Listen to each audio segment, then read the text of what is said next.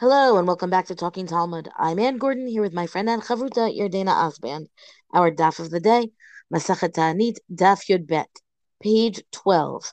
I'm actually going to start with three words from the previous daf, from the very top of the daf. Amar Rav Chisda, Had Amart Mitanin L'Shaot, V'hu Shelo Ta'am Klum At Ha'erev.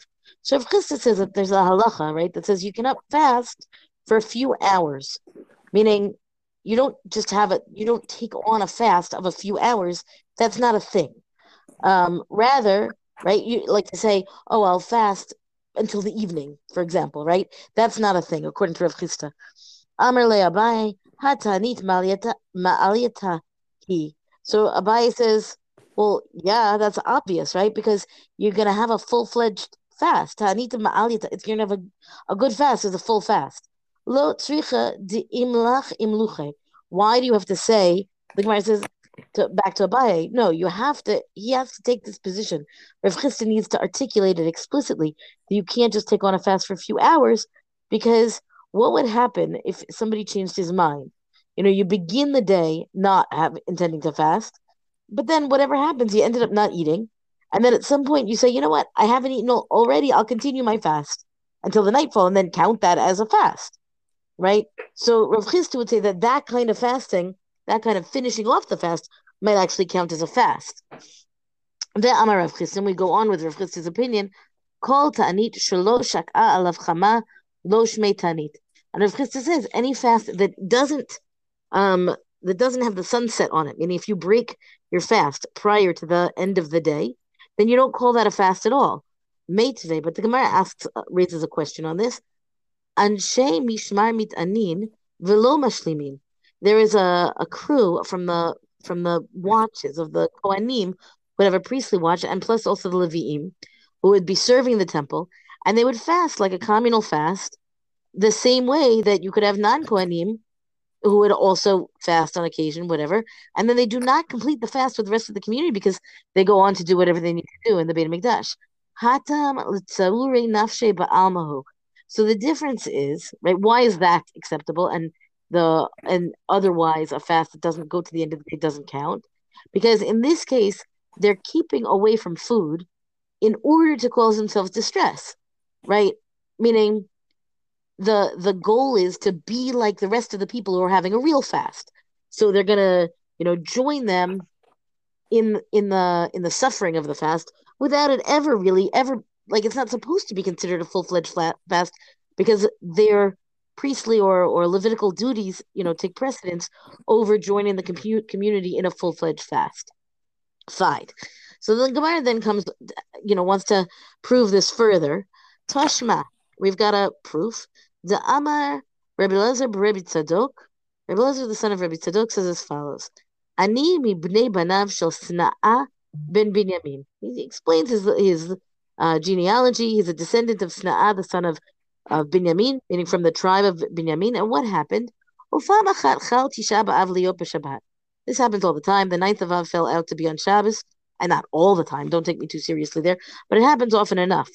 V'dchinhu la'achar Shabbat, and we pushed off the fast until after Shabbat. V'taninu bo, and they fasted then from Saturday night. They fasted. V'lo hishlamnuhu, but they didn't complete the fast. Mibnei sheyom tov shalanuhu. That family had a special day on the 10th of Av where they would have a festival day. For whatever reason, it was a private holiday for the family. So they didn't complete the fast because once you hit the 10th of Av, instead of just having a pushed off Tisha B'Av, they also had to celebrate this day of celebration that was an individual family celebration. Hatanami letza'ure nafshi ba'almahu. But rather, they still joined with the whole rest of the world that was going to be having the pushed off Tisha B'Av fast, at least to some degree, and then so that you have some of that distress of the Tisha B'Av fast that's pushed off to the 10th, and then they shift into the family issue. Fine. The Gemara goes on, right? We're still trying to knock down Rav Chisda's opinion. Tashma, the Amar Rabbi Yochanan, Ahei b'ta'anit ad she'avo leveti. So it says as follows. Rabbi Yochanan says, I will be fasting until I get home. Hatam l'shemute nafshi mi beinasiyahu da'avad. So what's that case? Meaning the Gemara doesn't like that as a disproof to Rav Chisda. Rather, the Gemara here says, yeah, well, he was trying to excuse himself in the house of the Nasi, meaning he didn't want to eat there. So he says he was fasting, which, by the way, is hilarious, right? Meaning, in order to get out of a formal meal, a formal, head of state kind of meal, right? He says, no, I'm sorry, I can't eat with you. I'm fasting. But he didn't really mean that he was fasting the full day. He just was trying to get out of it. That doesn't suggest. I don't want to suggest that he's lying, right? It's that he's taking on a fast of a few hours for the sake of not being eligible to join in this meal, and then he goes home, right? And then once he's home, he's able to eat again because it was never taking on a full day fast. And then we have the next part has Shmuel giving us a general principle, which I think will be helpful for us to understand, generally what's going on here. Amar Shmuel kol ta'anit shelo kibel alav mi ba'od yom lav shmei ta'anit. Any fast that one has not taken upon oneself from the day. What does it mean, the day? It really means from the day before, about the coming day. Lav shmei ta'anit. It's not considered a fast at all. V'i yatev mai. But then if one does happen to fast, meaning you didn't take it on the day before, and you do happen to fast the next day, as if you had taken it on before, but without that promise or decision making, let's say. So then, what is that considered? Amar Rabba Bar Shela, Dame lemafucha demalia zika. This is somebody who is like somebody who pumps the bellows full of air, meaning sure that person didn't eat. That's called not eating, but it's not the same thing of not fasting. And the comment I've seen says, why is the bellows included here? Because it's as if the person is full of air, meaning instead of full of food, but it's still not the same thing as this formal fast. And then lastly, here the Gemara says, so when would one take a fast upon oneself? Eimat makabile. Rav Amar b'mincha, Shmuel Amar b'tfilat mincha. So Rav says you take a fast upon yourself in the afternoon of the day before the fast, meaning any time from noon onwards, meaning after the strike of noon, you're good to go. But Shmuel says no, you take your fast upon yourself at the end of the mincha prayer, meaning it's a specific, excuse me, specific statement even that you say in the tefillah. Rav Yosef likes Shmuel's position. Kavetet is Shmuel's mistaber dichtiv b'megillat ta'anit lahen kol inish dayed aluye mikdam dana yesar. So it says in Megillat Ta'anit, you'll remember, Yardena, you had done a whole what's what on Megillat Ta'anit, where it's got this whole list of the festivals, right, and the commemorating of all different kinds of events throughout Jewish history, including fast days, right, but including all kinds of things. So then there it says anybody who has taken um, upon oneself a fast the day before, then is obligated to fast as if it's one of the formal fast days, meaning there's something real, so to it's not a bellows full of air. It's a serious fast, even if it's an individual's fast that one has taken upon oneself. So the question then, of course, is like, why do we need this Megillat Ta'anit business? Which and the Gemara deals with it quite rigorously going forward here, in terms of what else happens in Megillat Ta'anit, including the idea, and we've mentioned this before, of somebody who takes upon himself to fast what we call Bahab. Bahab meaning bet, which stands to be the second day and the fifth day, and the second day, which is Monday, Thursday, Monday, right? And the idea is that people who take this on as a way of a show of piety or something as a means of atonement through the whole year. And this also is one of the things that's discussed in Megillat Ta'anit. I'm going to turn this over to you, Yardena. Perhaps you have something to comment here, rather than get bogged down in these details. This whole thing about a fast that you didn't intend is interesting because I just find the language of the Gemara to be like a little confusing. I almost had to read it a couple of times. But I think the scenario that they're getting at is essentially a person who, you sort of just didn't get around to eating, and then you have to decide if you want it to be a fast day or not be a fast day. And the Gemara is basically saying that's not how it works. Like, for something to really be a fast day, you really have to be designated as a fast day ahead of time. It can't just be something that sort of just happens to you as a person. But in that topic of sort of thinking about fast days and intention, then the Gemara moves on to a different subject, which is, can you make a fast day up? In other words, let's say that you did commit to having a fast day, and then for whatever reason you couldn't actually fill you couldn't fill it. And so they give one example.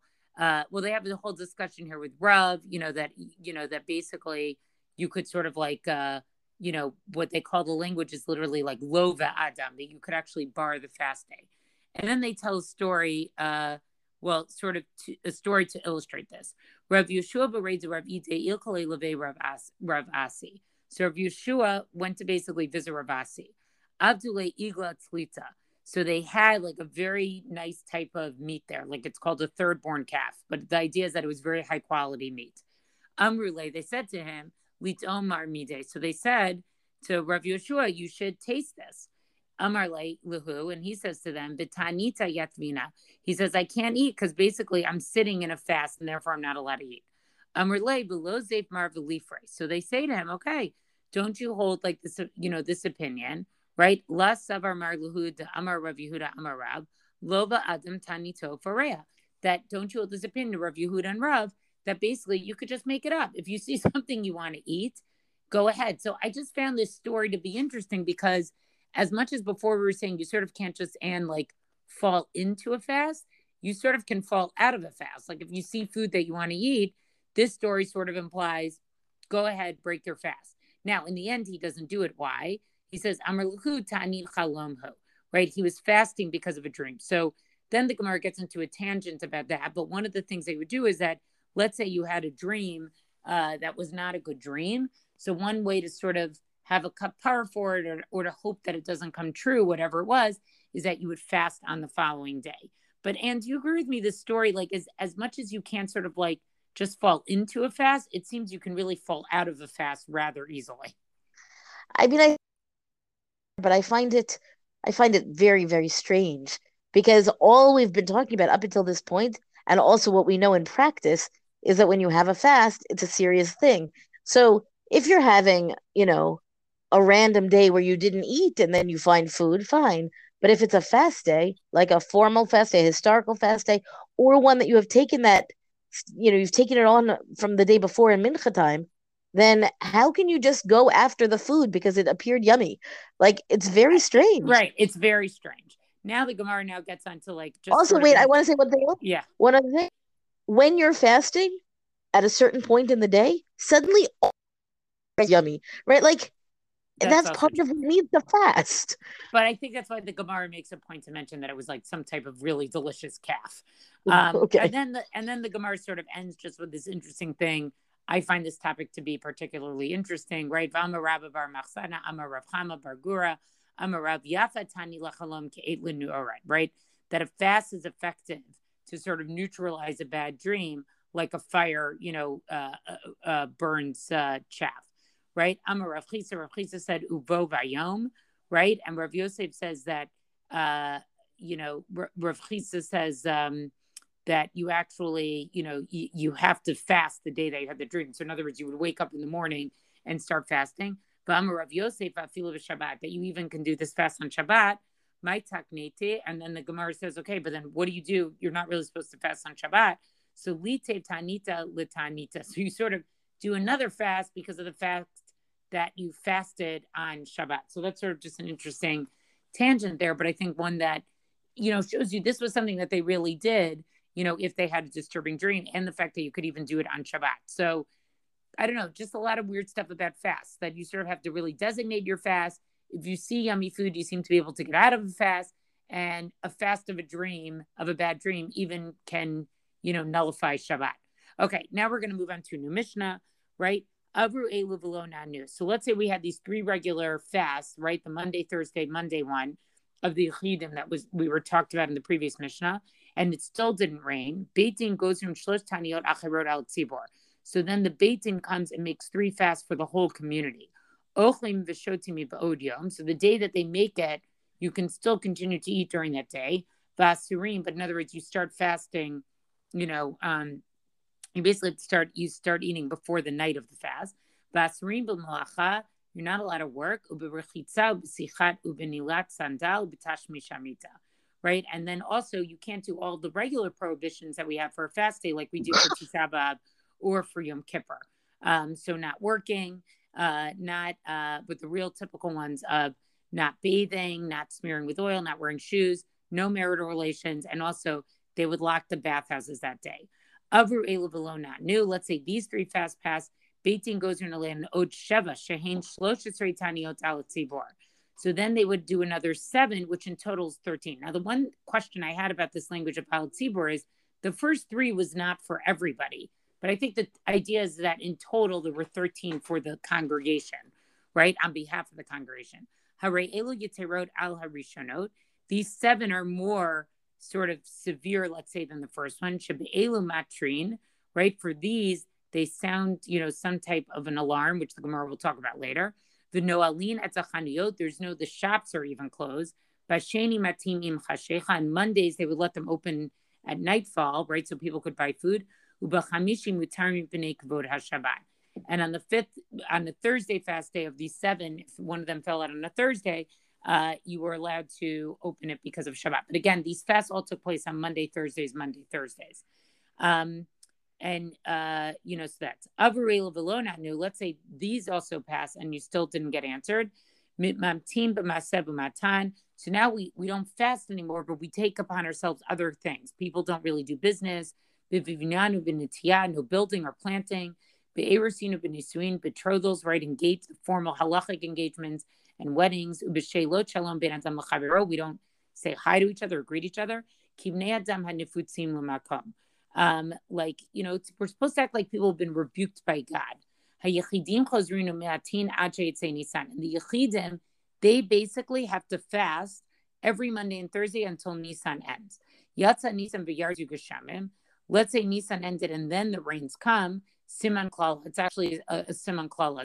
It's a curse. It's not a good thing. Shenamar halo ketzir chitim hayam. So they quote here a pasuk from Shmuel Av, chapter 12, verse 17. Right, that says they were a sign of a curse. Is it not what that says is not the wheat harvest today? But the idea is basically that when you have wheat harvest, that the wheat harvest, if you read the whole thing, it came after the time of Shavuot. This is not really supposed to be a good thing. So the Gemara from here gets into a discussion of why would you, how do we know that the activities that we say that are asur only asur during the day, and so they make a link with judgment, that judgment only takes place during the day, and then, why is it that, so they go through some of these types of things, and that's sort of where they're going to go with this. But, I think it's interesting just to see sort of the whole process that has to happen and sort of what happens if this really doesn't get answered at all, and how seriously this was really taken, that it's not just about fasting, but it's about really limiting activity as well. It's what I've said from the beginning of this Masechet. I think that, and you've said it in other Masechtot, right, where fasting isn't only fasting or isn't really fasting. Here, I keep saying fasting, at least in the rain context, fasting as prayer. Here, you've got fasting, other things that are doing the same activity, let's say, the same role as fasting. Right. And, again, I think we go into this Masechah being like, oh, it's Masechet Ta'anit, but really it's, it's about changing sort of a way that we act when we really don't have these rains. Well, that's our DAF discussion for the day. Rank us, review us on all major podcasts. Thank you to Rabbanit Michelle Farber for hosting us on the Hadran website. Let us know what you thought about this DAF on our Talking Talmud Facebook page. And until tomorrow, go and learn.